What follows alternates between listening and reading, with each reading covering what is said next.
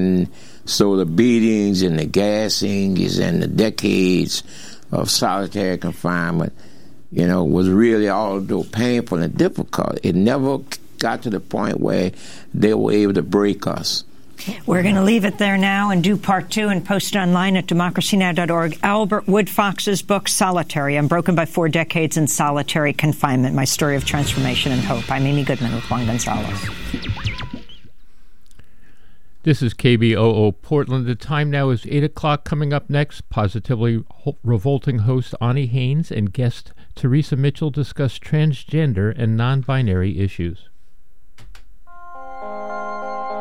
KBOO Community Radio is proud to co-sponsor Let Your Mind Bloom Spring Psychic Fair on Sunday, April 7th from 10 a.m. to 5 p.m. at the Rosewood Initiative in Portland. Let Your Mind Bloom Spring Psychic Fair features practitioners and healers from many different modalities, as well as local vendors, arts and crafts, and a fairy photo booth. Again, that's Let Your Mind Bloom Spring Psychic Fair on Sunday, April 7th from 10 a.m. to 5 p.m. at the Rosewood Initiative, 16126 Southeast Stark Street in Portland.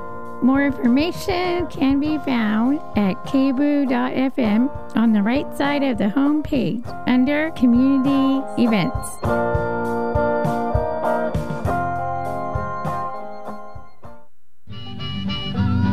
KBOO Community Radio is a proud co-sponsor of Challenging the Both Sides narrative, difference between fascist and Antifa movements in the Trump era, on Thursday, April 4th from 7 to 9 p.m. at Cider Riot in Portland.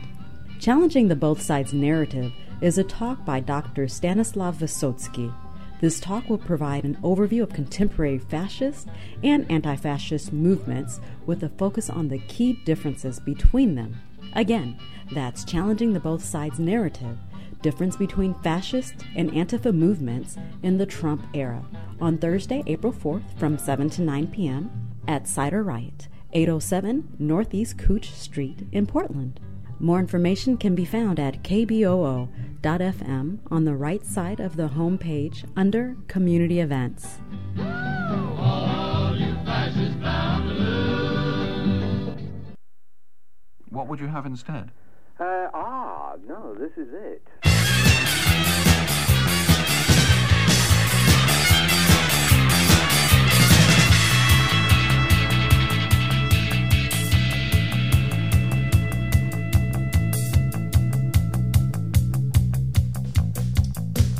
There comes a time when every second, every day, when every action, every thought will tell the world how you cast your vote.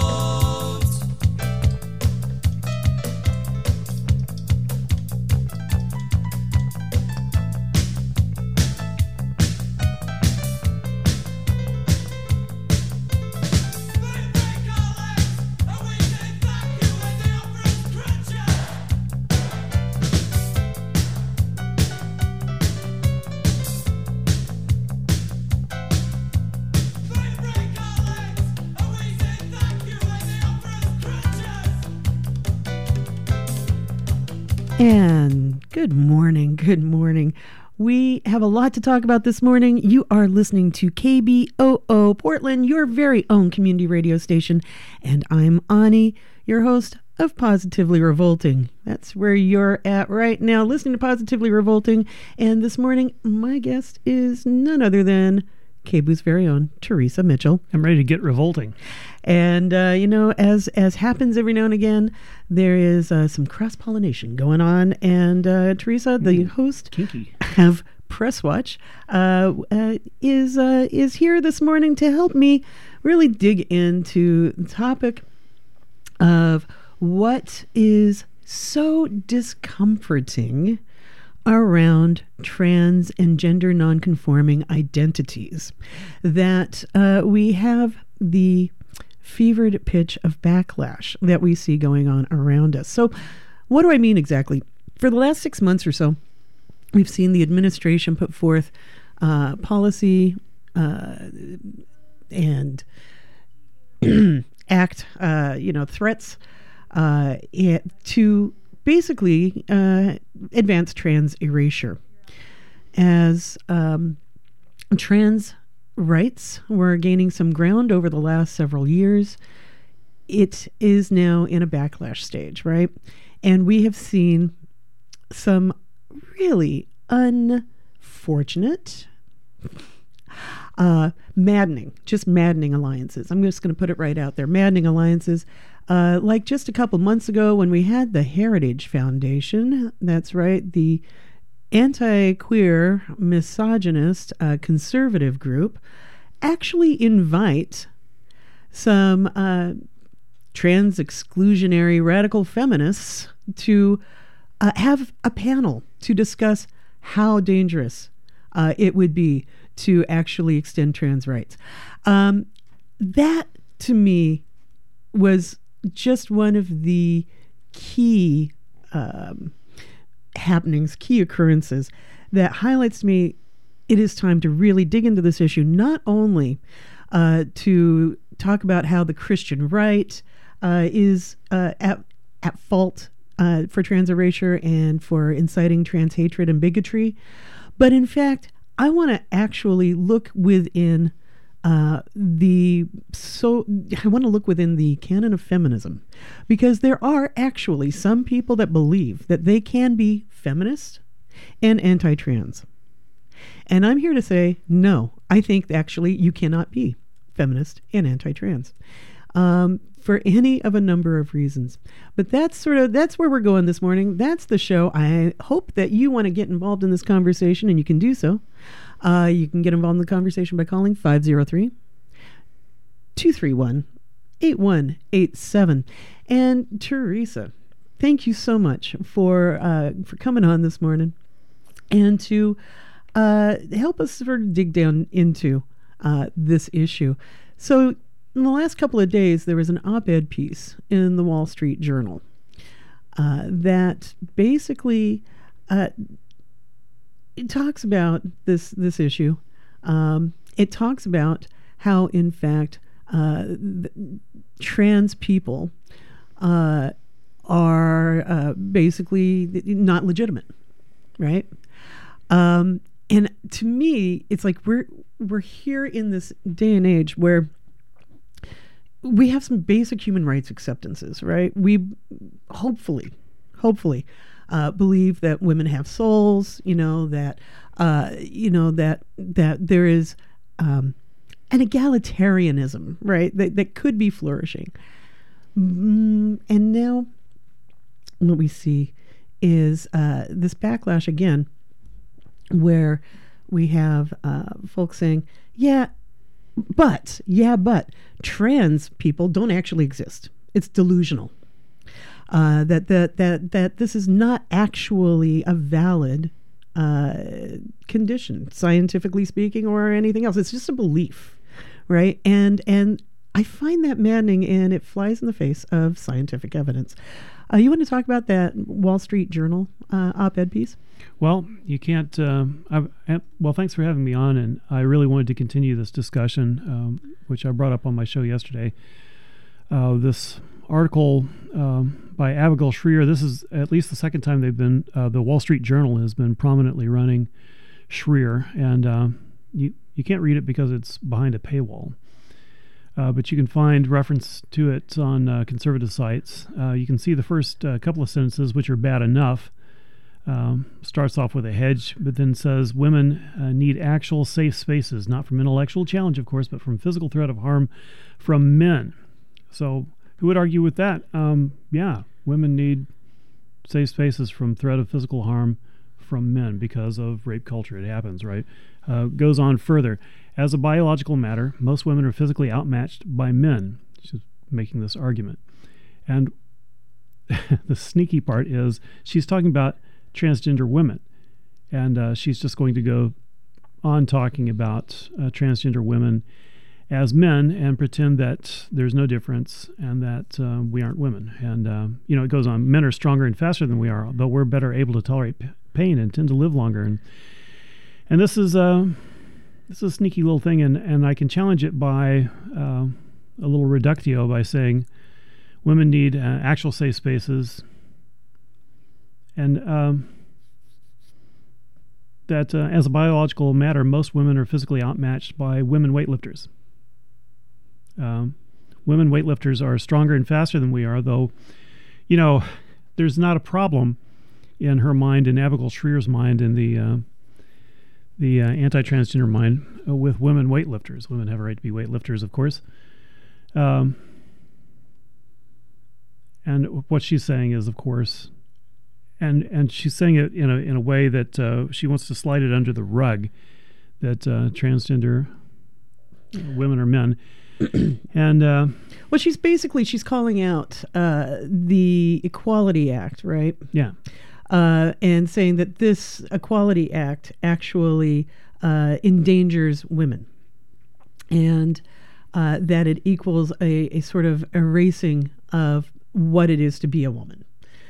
And basically, anytime somebody says that rights extended to a group says that you are less, I'm pretty much going to say that's a safe place to start looking at you're probably wrong, right? When we increase the rights of any group, it does not mean there are less rights for others, right? Human rights is not a zero-sum game. Well, and the problem she's trying to talk about, I mean, she wants to frame it without intellectually framing it, which is underhanded. It's mendacious. She needs to just come out and say that what she believes, that there's no such thing as transgenderism, and that all trans women are actually men, and that they want to attack women. So if she did that, then you could more easily question, what is the basis of your fear? So if you Google transgender bathroom attacks, as I just did, you can see link after link after link.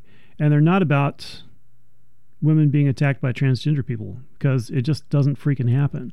I'm sure somewhere, somehow it's happened, but I can't find it. And so it's it's kind of one of those things that considering how pitched that cry has been, right? The attacks, any second now, women are not safe. We cannot have trans bathrooms. We can't have non-gendered bathrooms. We can't have, because again, it will cause all manner of mayhem. But in fact, it's if there had been examples, we would see those prominently put forth. Look, as happened in this case and happened in that case. The fact that there are no examples that they are putting forth, I think, again, just underscores the lie that is the basis of that. You can find more articles on people being attacked by snakes coming out of toilets. Now, that's an extremely rare thing. It's not a problem. People are not passing bills in Congress to protect toilets from snakes.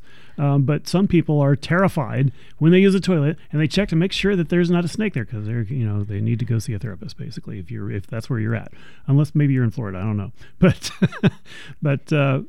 that's why it's called transphobia. This is a phobia. This is not real. Right, and that's actually the conservatives delusion, hate that, and conservatives like to say, "Oh, I'm not afraid of it," but yes, you are, clearly, because you're reacting to something that simply doesn't exist. There is no threat. Now, there is an aspect of this that I do want to bring up, and I actually do want to talk about, and that is rape culture, and whether transgenderism is understood. And as I was mentioning yesterday, I'm careful how I use my voice in a public restroom. I simply don't, or I feminize it. And I'm really careful about that, because rape culture exists, and people hearing my voice might not know whether some guy is coming into the restroom. Now, this also is fairly rare, but not, apparently, just from trying to look it up, not as rare as a transgender woman attacking them. So I don't want women to feel nervous, put off. I don't want women to feel anything negative just from the fact that I need to go pee. And that's how I framed it. So this gets us back to what is the real agenda here. Is Abigail Shrier, for example, really so irrational? I think maybe not. I think this is just coming out. I think this is coming out of something else. And so I want to make a hypothesis. I want to make a guess. I want to guess that the real problem is that women's personalities are deformed by gender disparity, by patriarchy, by being raised as a woman, by being under constant threat of rape even when you're a little girl. and you have to adjust for everything, and not just rape, but the whole spectrum of oppression that comes with being female.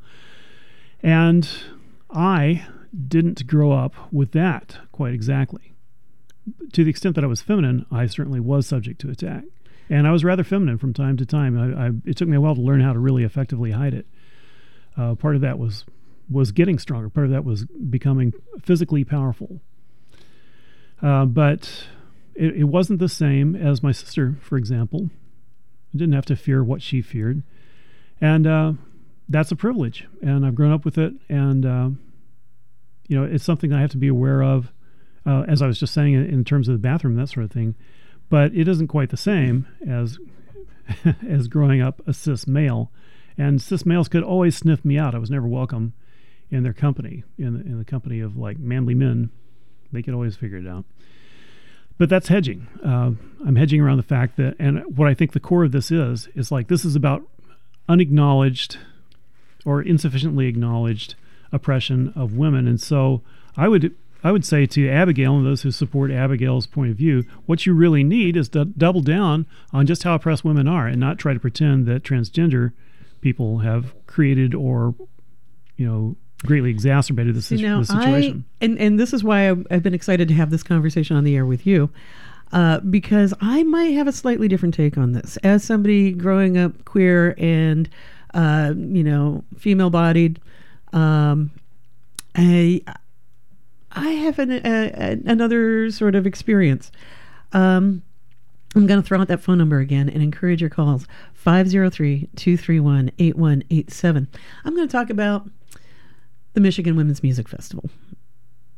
I went to the Michigan Women's Music Festival for 3 years running in the 80s. Because as a college-aged queer woman, I was super, super excited by the stories I'd heard from my friends about Michigan, about this sort of Shangri-La that came together annually, built by women, for women, attended by women, no men allowed anywhere.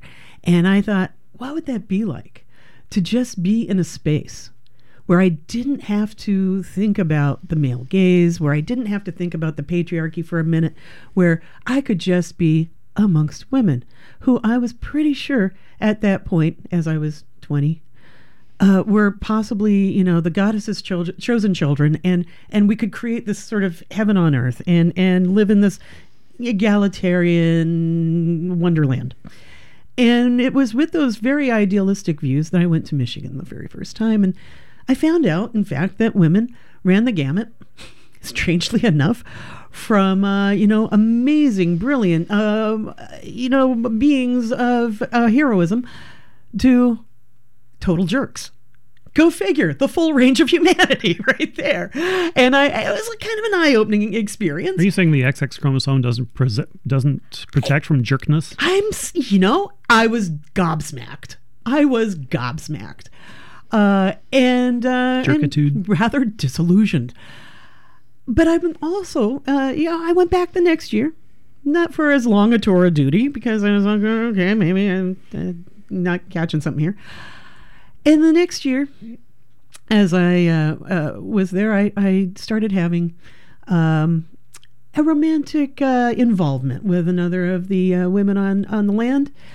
And we had maybe expressed some interesting ideas that were not generally a part of the accepted canon.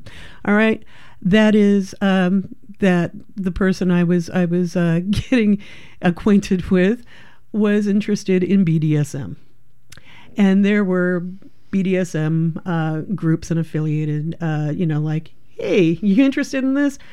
Meet us in the meadow. We're going to have a chat at 3:00 in the afternoon, and we can talk about, safer sex and stuff and such. And I thought, yeah, this is interesting. Let's and then in fact I find out that there's a very vocal group of women, and in fact it was the women in power. It was the women in control of the festival. and also throughout, but very much so, the women in control of the festival, said that in fact this is not allowed. This expression of sexuality is not allowed. And I thought, really? And then I, am talking to someone and realizing, oh, they're not wild about this expression of sexuality either. They're really not wild about this expression of, personal identity. They're not gestures to the left and the right. I say I know. I need video. Radio gestures. Let's just say I'm gesturing a lot. and the thing about it is that what I found was there was this group of people who called themselves radical feminists who wanted to control my identity, my behavior, and my being with every bit as much judgment as any conservative ever had. I stopped using the term lesbian for myself right about then because there is no way I wanted to be associated with this group of people who were as judgmental, as non-accepting, and in my mind, as damaging to my being as any conservative think tank, Bible-thumping preacher might be. So that's where that came from. I've noticed over the years, if I say lesbian, you're like, nope. Try again. Yeah, I mean, and, this confuses me. So, dyke, for yourself. For myself. Okay. And it's nomenclature for myself, right? I not to diss on anyone who wants, whatever label you want to apply to yourself, cool. But for me, I have not been able to use the term lesbian since some vociferous arguments, let's just say, in the great state of Michigan, somewhere around 1987-88. And because there's this, to me, an absolute disconnect between saying that we empower women. We are here to make sure that that egalitarianism is centered, that we are supporting women across the board, and we get to define who you are, how you are, and what you get to do. So 32 years on, so you're saying that so this is applied to my hypothesis about why these anti-trans women, what their motivation is, and I'm applying that to your hypothesis. Yes. Okay. So how does that work? That works because we have. How does that work? Basically, I guess what I'm saying is that there is this. It's not so much a fear. I guess. Well, I guess you could say it's fear. It's a need to control, right? And that is, I think, at the forefront. It's a need to control, and there, the so-called gender essentialists or TERFs, trans exclusionary radical feminists, have a deep-seated need to control women's power, women's sexuality, women's identity. They get to define it. They want to be the gatekeepers. And just as conservatives want to be the gatekeepers for how one expresses themselves, so do the TERFs. So I'm diluting their brand, basically. We also have some folks on the line. Let's go ahead and pull them on the air, shall we? Alrighty. Good morning, Joseph. You're on the air. Good morning. Good morning. Good morning. Well, I have something I want to say and relate a story about what happened in junior high. Basically, it was that I saw a bunch of boys at a basketball game, and it was my first time at a Catholic school, so I felt like I'd gone into some sort of a wild space because I saw something that just appalled me, where a bunch of boys were grabbing at girls as they went by to try to take a seat. And I couldn't even wrap my head around what I was seeing. My memories want to say that I said something, but I think we make up memories. But what this evolved into is I'm hearing you say this about these group of women that, and it just blows my mind. I never thought about that. I always think about people who are in certain groups and they just foment this, but I guess what comes to mind is a sort of crowd mentality where people sort of egg each other on, and I think that we have to instead of being a group of these people or a group of that, we all have to mix together to change each other and get to know each other. I think perceptions happen because people just hang around with the kind of people they want to, and they develop these things. And I just want to say thanks for talking about this. Hey, Joseph, thanks for your call this morning. Yeah, well, this kind of brings up the fear, need to, excuse me, the fear and need to control connection. Maybe, and I've been saying in the last several weeks that conservatism comes out of fear and the need to control. So maybe trans exclusionary feminists are really more conservative. Yeah, no, that's exactly what I'm saying. Yeah, okay. That's pretty much it. Because so maybe they belong at the Heritage Foundation. Well, Except that the Heritage Foundation would never accept them. Yeah, it's easy to find anti-feminist articles from the Heritage Foundation. Absolutely. And so it just blows my mind that this desire to control and gatekeep identities is so deeply seated that these women would actually act against their own identities to get together to hate on somebody else. Like, that to me is just beyond nonsensical, right? It is outrageous. It is maddening. And it just kind of makes me want to, sort of walk up and have a very animated discussion. Yeah, that's it. A very animated discussion with a TERF. Just saying, I would think that would be interesting.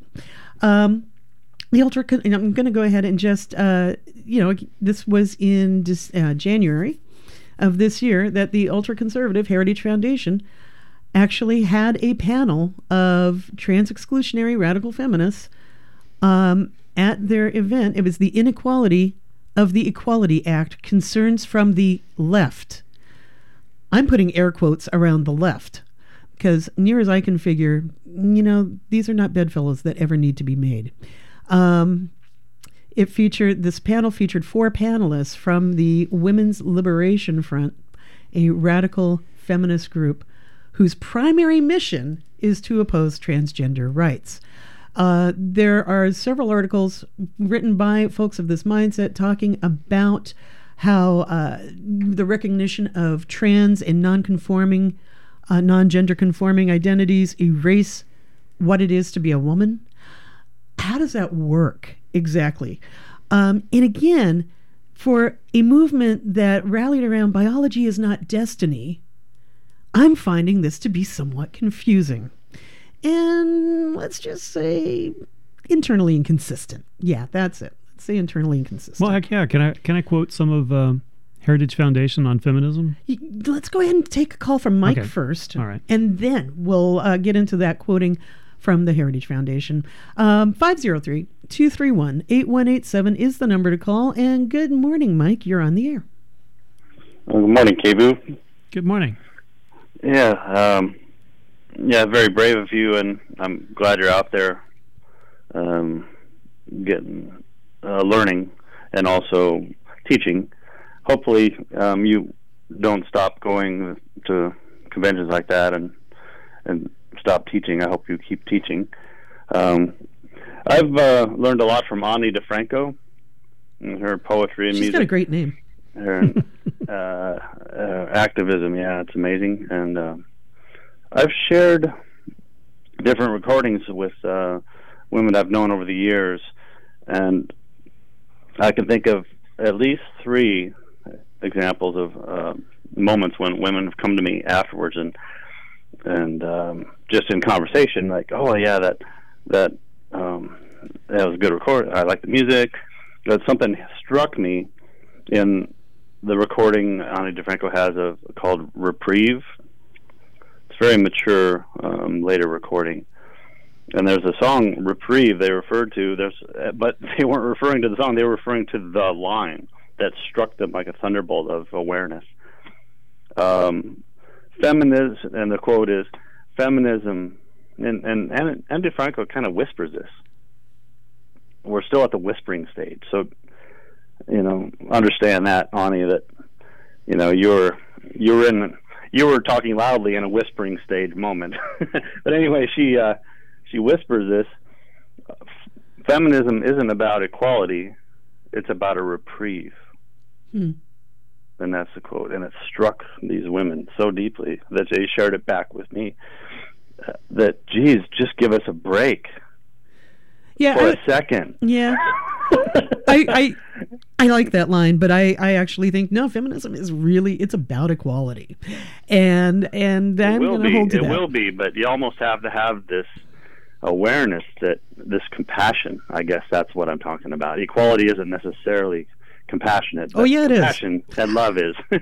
Compassion and love is compassionate, and equality is actually the only compassionate answer, right? And yeah, stop the violence. Of course, we have to stop the violence first. That's the reprieve that line refers to. But, you know, again, and maybe I need to be more grateful in my life. I don't know. But I tend not to thank people for not harming me, right? That's like the lowest bar possible. And so I'm not really grateful to somebody for not causing me harm. Right. I'm grateful when somebody extends. Art is funny that way. I didn't take it just as violence. I took it as literally, like the whisper implies. Yeah. Listen. Do you see me? Yeah. Do you listen to me? I mean, that's the level that you're still at. So we're just keeping that in mind. And thank you, Kebu. Thank you so much, Mike. I'm impatient, and I needed to move faster than that. And I think that is true for pretty much, most of us in this world today. We're running out of time. We're running out of patience. I am sick of the femicide. I am sick of trans murder and trans erasure. I am sickened by the hatred and misunderstandings, the misconceptions that are being deliberately put forth by people like the Heritage Foundation and people like Wolf. That, to me, is anathema to anything I'm about, and I'm done with it. So 503-231-8187 is the number to call this morning. Jump on in. We would love to hear from you and join in this conversation. I'm Ani. I'm here with Teresa this morning. This is Positively Revolting on KBOO, your community radio station. At 9 o'clock, coming up, will be Linda Olson Osterlin. She is interviewing William Arkin, former NBC journalist and the author of Top Secret America, The Rise of the New American Security State. She'll be taking your calls at 9 o'clock during that interview. At 10 o'clock, it's Film at 11. It's a confusingly named show, but there it is. At 10 o'clock, Film at 11 with Doug Holm and Mona Bowen. At 10:30, Suzanne LeGrand interviews science writer, lecturer, and author Thomas Hager, who will be discussing his newly published book, 10 Drugs, How Plants, Powders, and Pills Have Shaped the History of Medicine. At 11 o'clock, Making Contact looks at the nonviolent path of Cesar Chavez, whose birthday it is this Sunday. Also, Kathleen Stevenson, happy birthday. All of these KBOO programs are made possible by member support. If you'd like to become a member, go to kboo.fm and click donate. So, Teresa, you had this stuff that you were going to talk about right before we took Mike's call. Well, I realized when you were talking about the Michigan Women's Festival 32 years ago that not everyone knows what the Heritage Foundation is. It was one of the primary movers behind Reaganism, and it's that kind of conservatism. And it's to say that it's conservative, it's also powerfully inveigled into the society, and it's easy to find anti-feminist writings on their website. They have an article that is titled Why Feminism No Longer Sells. Here's a couple sentences from it. These feminists do not see the importance of a good marriage, a solid home life, children being reared by a mother and a father. Many who came of high-quality families with high-quality values for American society believe that has been one of the greatest downfalls. When the feminist movement failed to recognize the importance of marriage, the family, and the home, they missed the greatest asset in building strength in their own organization. It is a message, skipping ahead, that is anti-family. It actually says anti-family, but I'm sure they meant anti-family, and certainly has been strongly identified with the lesbian movement, which we all know to be composed of men haters. Now, this is, I won't subject you to more of this, but this is the grade of stuff that they come up with when you... That's what the Heritage Foundation is about, and to think that radical feminists are going to them as allies. Right. That is the part that makes my head spin around. Yeah, I become a little Linda Blair in The Exorcist, okay? I'm just saying. Also... Who will clean up the pea soup? Also what? I mean, I just again, apoplectic. I think that it is... what is the drive to actually want to work with a group that has actively wished you harm just so you can try to what hate on somebody else? That, again, it's beyond short-sighted. It is beyond it's harmful, and I think it is super important to make sure that we call that out loudly whenever we see it, and that we also call out the fact that when you are espousing anti-trans, anti-non-binary gender bigotry, you are not a feminist. It's an oxymoron, right? It cannot happen. As I see the world, as I define words, as I use language, that cannot happen. They are mutually exclusive. That all said, I want to go ahead and welcome Amy onto the air. Good morning, Amy. Good morning. So I think it's a super interesting topic, and I think that you really hit the nail on the head as far as defining what feminism is, because I think that people from different parts of the country and different political leanings define the word differently. Yeah. And so I think part of where the disconnect is, people recognize trans in different sorts of ways. And so, there are people out there that still are having a difficult time coming to grips with, this is a part of our society. This is a choice that people are making, and they have the right to make that choice. And I think the disconnect for some feminists, and certainly not to say whether it's wrong or right or, for everybody, is that for a long time, feminism was associated with getting rid of those expectations of what the gender norm should be. Yes. To be feminine, right? So, you have to wear dresses, yeah, and you have to wear makeup, and you have to curl your hair and paint your nails and all that good stuff. And then when you have people that come in that say, I feel like I'm a woman inside, and maybe they weren't born that way, and then this is how that manifests is, by wearing makeup and doing nails and wearing dresses and curling their hair so that they appear to fit that norm. It kind of goes against what those people that were trying to get rid of that norm are working towards, and I think that might be where some of the angst comes in. Certainly, some of the things that you guys have read from the Heritage Foundation are mind-blowing. It's what your take is. Yeah, I'm really glad that you brought that up, because this is something I personally have wrestled with as somebody who for years eschewed anything that was even close to what could be considered feminine, right? Even though how I have enjoyed expressing myself since I was a teenager is it's gender nonconforming. Okay, it's gender nonconforming, but I like dresses and I like playing with pretty colors, and pretty colors means nail polish and makeup sometimes. And I like long hair. I have long hair. It's curly. It just is. And so this is all of that, right? And for several years, as I learned more about feminism and egalitarianism and the enforcement of the gender binary, I decided anything that was branded traditionally feminine, I needed to get rid of. So I gave away my rather large collection of, can't say that word on the radio, heels. and because these were a product of rape culture. Oh, I remember what you used to call them. Yeah, okay.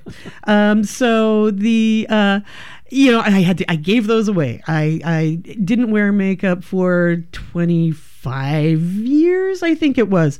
Throughout my earrings, all of that. Didn't wear a skirt for over 15 years, right? And then I realized that is actually buying into that binary about as hard and allowing other people to define me and what I'm comfortable with. So that was sort of my own path and journey. And now I have several friends who have transitioned male to female, female to male, and watched how other people deal with what is expected when you announce a gender. I am of this gender, right? And it's an interesting thing because I was really uncomfortable 20 years ago. We're gonna get exposure on the air.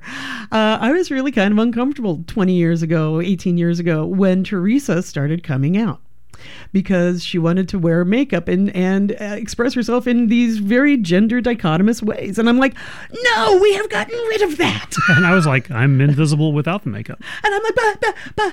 And so this is a part of our journey in figuring out who we are and how we express ourselves and what the struggle is like for each person as they are finding their way on the path, right? And I hear from folks that are maybe not so familiar with trans people, that that here's somebody who says that they're a woman, but they don't put any effort into it. They don't look like they're a woman. They don't do and it tells me, and it's like, where does that take us? What does that even mean, right? So they're not dolling themselves up so they can't be a woman. And what does that mean for those of us that refuse to doll ourselves up anyway? Yeah, and if someone's down on you, if you doll yourself up, well, then you're encouraging the gender binary and false beauty standards. So and if you don't, then you're, what are you doing? You're not visible. It's a catch-22, and there is no winning. And it's a very interesting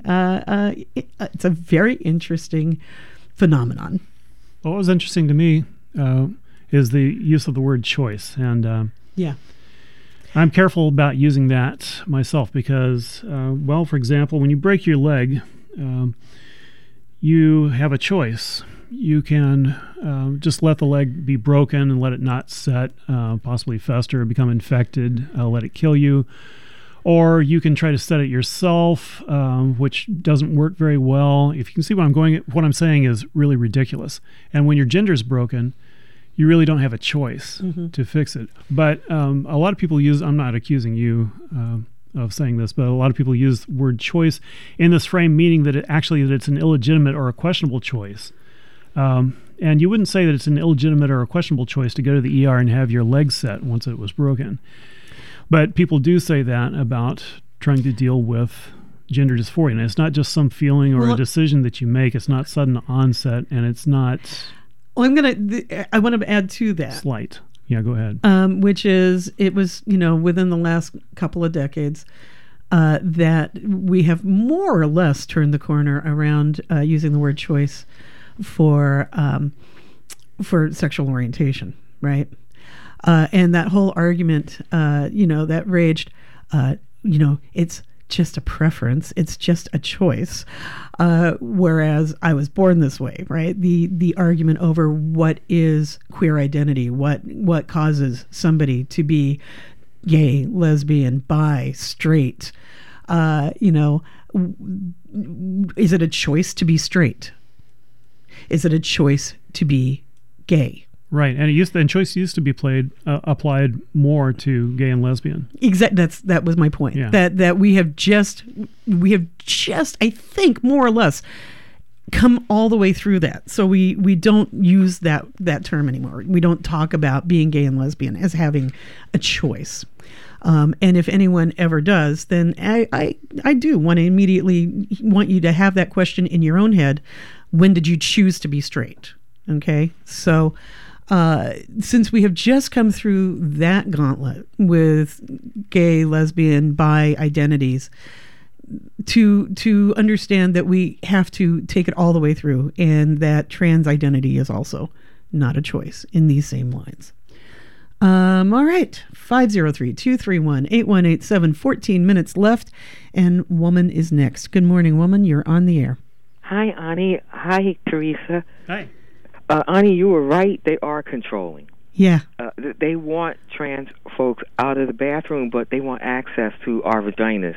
And OBGYN, these Christian crazy people, I listen to them on Catholic radio because I don't know anybody who's right-wing personally, so I have to listen to them on the radio. I'm kind of shut in, so I listen to them on the radio to strengthen my arguments against them. You should hear them going on and on about how they want privacy and everything, but yet when it comes to us and OBGYN, they want to be right there. Yes, it's an interesting thing, isn't it? I just want to jump through the radio and just throttle them with my tongue. You know, to that end, Woman, I just have to say, one of the best protest signs I think I've ever seen in the internet's worlds was a woman holding up a sign that said, "If I registered my uterus as a corporation, would you quit regulating it?" Well, say that again. If I registered my uterus as a corporation, would you quit regulating it? Yes. All right, and another thing I discovered, way back in the dark ages when I used to be one of them freakazoids, I realized when I wasn't liking the gay people, I didn't like myself. I did not like myself. I went and got some therapy, and I'm still getting it because I come from trauma. Yeah. But it occurred to me, people that don't like different are insecure in themselves. You are so right. Trauma makes one not like themselves, and many of us are not getting therapy for it, and it's getting acted out. Yeah. And I also think that folks, trans are men and trans are women. That's all. And I consider it more of what's good if you like men and if you like women. And I like men and I like women now, as people. Yeah. So if you're a little bit of both, I like you extra. Call me prejudiced. But I like you extra, and I don't doll up either. Teresa, I support you all the way. I can't wait to meet you. I have never seen you, but I listen to you all the time. And Ani, you just keep it up. But yeah, please keep stressing that, how they want to get in that OBGYN, and always talking about privacy. We don't want you going in the bathroom. Well, what do we have to put the word bathroom on the OBGYN to keep them out of the OBGYN and our vaginas? Thanks very much, Woman. Thanks very much. Okay, I'm going to go. All right. And have a great life, Teresa, and it's a nice show. Thank you. Thank you. Do it again soon. You take care. Great to hear from you. Someday we're going to meet her. It'll be great. Let's go ahead and take another call. 503-231-8187 is the number to call. We have just a little over 10 minutes. Let's talk to Edward. Good morning. You're on the air, Edward. Hey, good morning. Good morning. I have been waiting for so long to have a discussion about this. Wait no longer, issue. Edward. It's Pardon me? Wait no longer. It's your lucky morning. Well, okay, Teresa. Yes.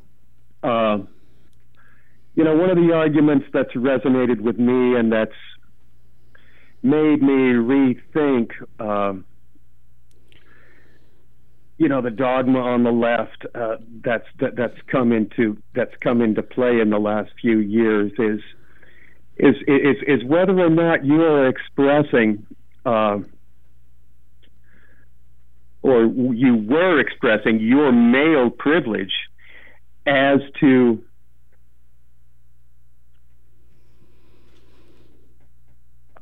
declaring yourself a woman. And as much as a lot of people have been hating on Robin Morgan, she's a writer that blew the top of my brain off back in the day when I first read Sisterhood her. Is powerful. Pardon me? Sisterhood is powerful. Sisterhood is global. Yes. And sisterhood is not monolithic. And when Ms. Morgan is described as a gatekeeper, I'm wondering, Ani, if you're willing to be described as a gatekeeper to the new normal in feminist discourse concerning Sure. Call me a gatekeeper. Male to female transgenderism. So where are you? I'm just going to go ahead and ask Ed about where you're coming from, because Robin Morgan, an important feminist writer, we absolutely, completely disagree, right, on the essentialist argument. Mary Daly, an important feminist author. These are women that I read and that helped to form my thoughts on radical feminism. And then, I have the advantage of being the next generation on from them. So I can take what they gave me and I can see the arguments that they made around egalitarianism, around biology not being destiny. And I can actually make sense of that and move it on further because we're progressive. And I'm taking the lessons that they have given and saying, wow, I am rather bummed that they didn't get it all the way, right? But every generation hopefully moves on from the work that has been handed down to us and takes it further. I loved Mary Daly's writing. I was over the moon when I got to meet her in 1987. And she told me that in a past life we'd been lovers in ancient Egypt. But okay, fine. Sure, my girlfriend at the time told me it was just a line, whatever. I was so excited by that. In fact, the name Positively Revolting comes from some work that she did in the Wikidary. But this is that which was so important. Mary Daly wrote works really dissecting language and looking at really high-level feminist theory. And then she would take all that and it would fall into the self-contradicting place. And she would start talking about men impostoring women, basically stealing our identities. The last bastion of male privilege is to steal women's very identities. And that is hateful. It is actually mistaken. It is not scientifically based. And I'm sad that she didn't actually see all the way through that. She is, of course, the generation, actually probably 2 generations before me. But, Robin Morgan's work was important. And now we have learned more than that and we can move on. So I'm not going to be, I'm fine calling them gatekeepers. I'm fine talking about women who want to make partnership with the Heritage Foundation to get their hate on trans folks. Yeah, I'm fine gatekeeping them. They are not feminists. Thanks, Ed, for your call this morning. And I guess we'll move on now. You had mentioned rapid onset gender dysphoria. Yeah, right. And we have hit you. Watch out. We have this. We have one more call, but I don't want the show to end without us getting back to that. And we only have about 6 minutes left, so I'm just underscoring that for a second, and want to make sure we have time for Vera. Good morning, Vera. You're on the air. Morning, Vera. Like to be going fast, but on the last call. So, yeah. Hey, I had to call in when I heard you talk about the Michigan Women's Festival because in California, in 1988, I went to a women's festival in the mountains of California where women were supposed to be camping out, just women, all women. And I happened to be going with a woman who was into DNS, dominance and submission. And they call it BDSM or whatever want to call it. I was so thrilled to be out in the woods with women. I was so excited. And the same thing happened to me in California. Yeah. Yeah, imagine I was What? I was just going to say, imagine my surprise, because I was on security crew. Imagine my surprise. Yeah, go ahead. I was floored. Yeah. I was floored that we had to go out on the outskirts of the group because they didn't want us in the middle because we weren't allowed. So we found a secret place to go out near the rocks or wherever it was and do our BDSM thing, and I just felt shunned. Yeah. Now. Yeah. Yeah. I couldn't believe what was happening. Did somebody tell you were a tool of the patriarchy? That was my favorite. Something about the devil. Yeah, that's even better. I don't know. I can't keep track of it. Tool of the patriarchy. The thing that floored me about that really the most was I was on security crew, And so the last year I went, we were being really, really badly harassed by local men driving down country roads, throwing roadkill at the gate, shooting rifles into the woods near me, right? Could see that, could hear that. At some point had a hunter scope on me in the middle of the night, in the middle of the woods, right?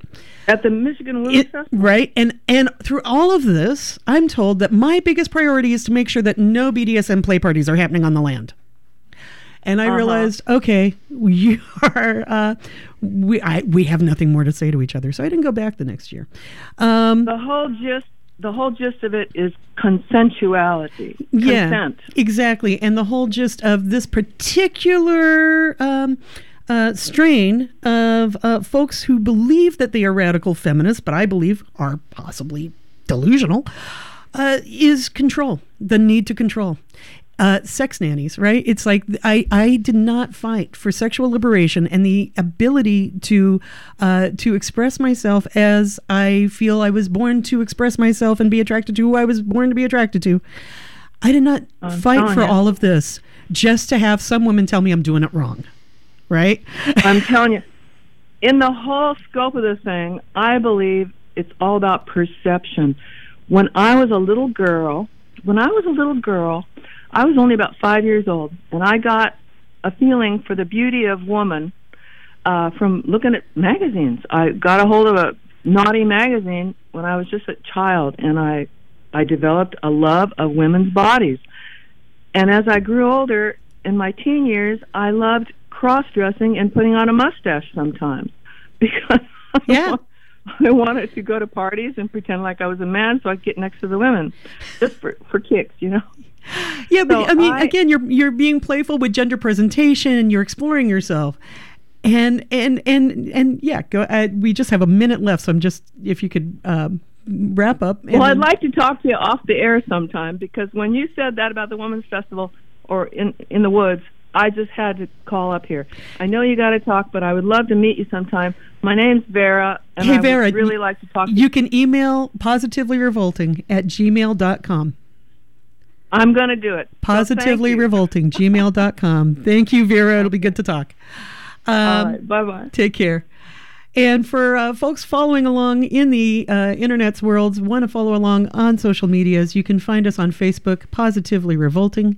You can find us in the Twitterverse @PositiveRevolt. And we have 1 minute left. Teresa, we didn't get to rapid onset gender dysphoria. Yeah, well, there is a backlash against trans women right now, and it's because of the Trump era. And ICE, Immigration's Customs Enforcement, is killing women. Is killing trans women. There are new bills popping up in the conservative states to make life harder for trans women. And as I've mentioned to you, Ani, I've just noticed that people seem to be more comfortable about snarling at me in public. And I know that all trans women are experiencing this. So we need to be aware it's happening. And we need to support each other, practicing solidarity like our lives depend on it. Have these conversations with your family and your peers. It is super important that we fight back hard against trans erasure, and that we realize that, I mean, trans women of color especially, and trans teenagers are at huge risk for violence done to them, and teenagers, and a huge increased risk for suicide. And those risks only escalate as this climate of hatred is growing. So it is time to fight back hard. Do it. Be good to each other. Be kind to each other. And practice solidarity like our lives depend on it. I'll be back next week. Take good care.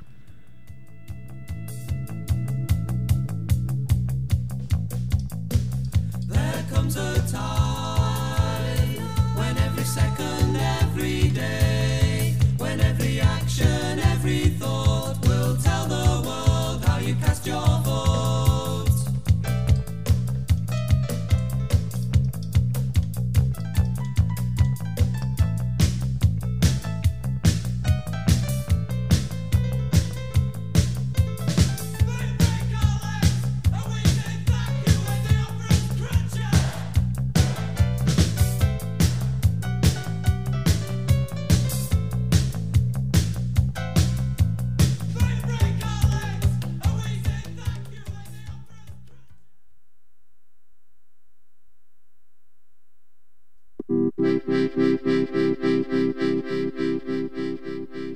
KBOO Community Radio is a proud co-sponsor of the Urban League of Portland Career Connections Job Fair on Tuesday, April 2nd at 10 a.m. at the Lloyd Center Mall in Portland.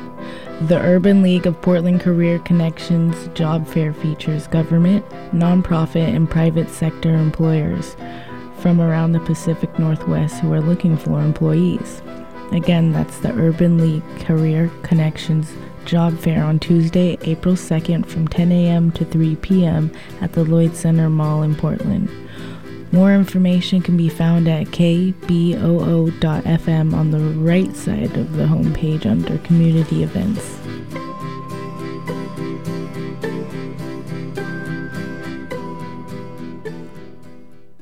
This is KBOO Portland. The time now is 9 o'clock. Coming up next, KBOO's Linda Olson Osterlin interviews William Arkin, former NBC journalist and author of Top Secret America, The Rise of the New American Security State. Linda will be taking your calls during the program. KBOO Community Radio starts our spring membership drive starting April 8th. And before that, we'd love to hear from you directly about why you support KBOO.